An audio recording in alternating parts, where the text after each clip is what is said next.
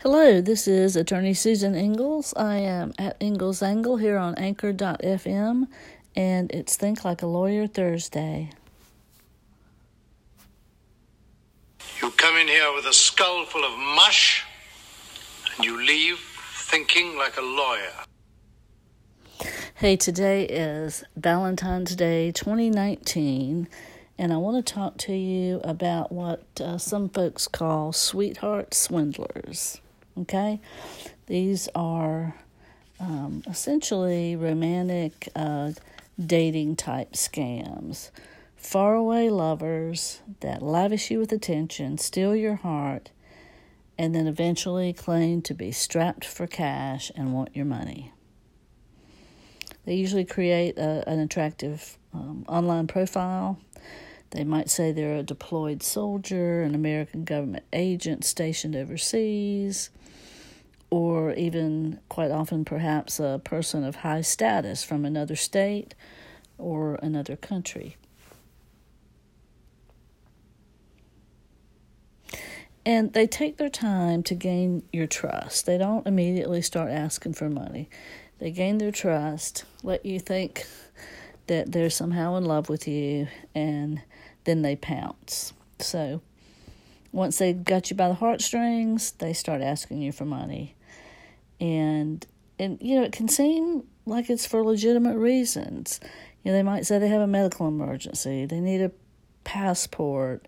They need bail because of a wrongful arrest, or just some money to purchase more telephone time so they can call you.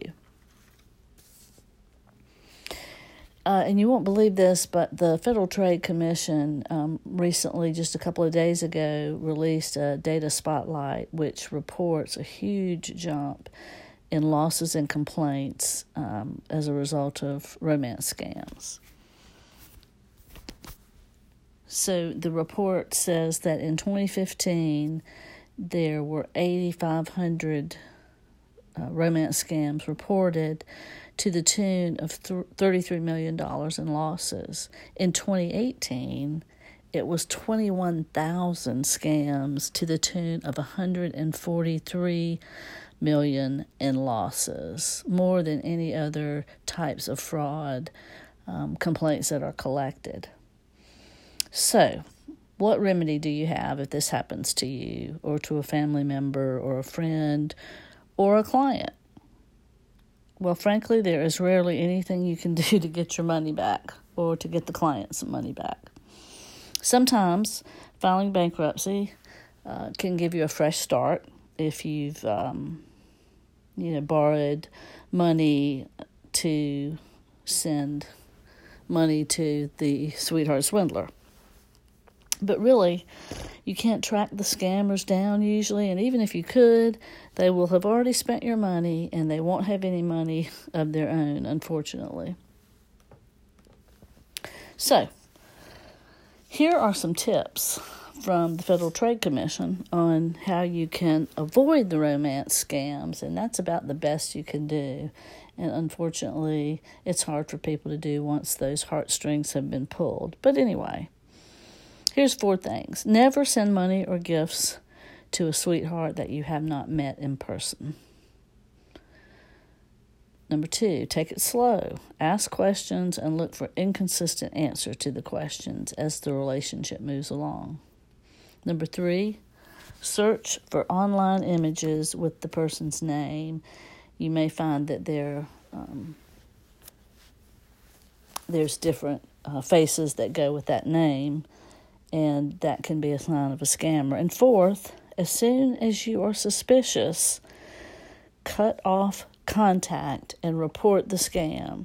You can report a scam like this to the South Carolina Department of Consumer Affairs and also to the Federal Trade Commission. Both have websites, consumerfinance.gov.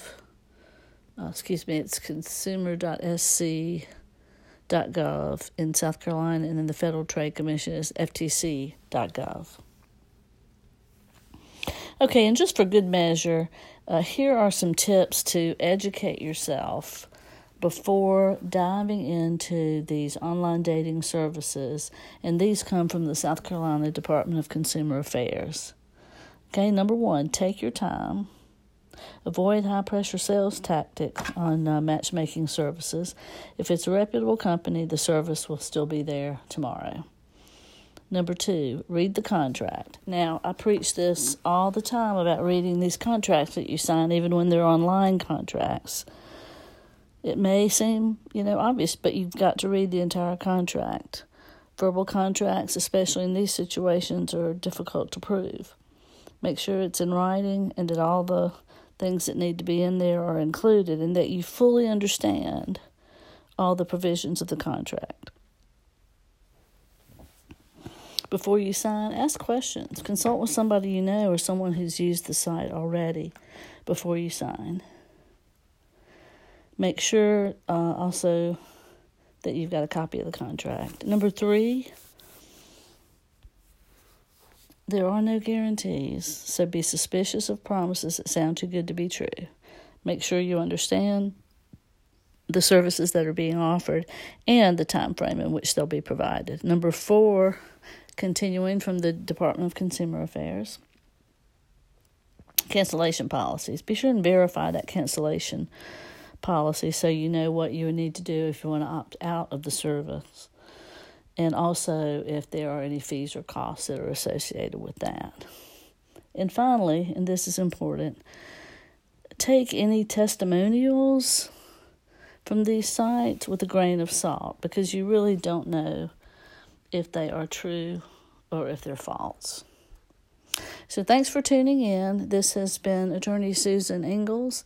I am at Ingalls Angle here on Anchor.fm, and you can also find me at Ingalls Angle on Twitter and on Instagram. And thanks for tuning in. Happy Valentine's Day. You come in here with a skull full of mush, and you leave thinking like a lawyer.